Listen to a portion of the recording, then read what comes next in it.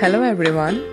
Welcome to the first episode of my podcast where I'll be sharing with you all my journey till now, and I honestly don't think I'd have ever had this opportunity if not for my management course at college, the Lean Startup Management.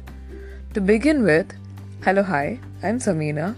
I study at Vellore Institute of Technology, AP campus. I'm pursuing my engineering in computer science, specialization in data analytics. Apart from that, I'd call myself a part-time content reader and a full-time dreamer.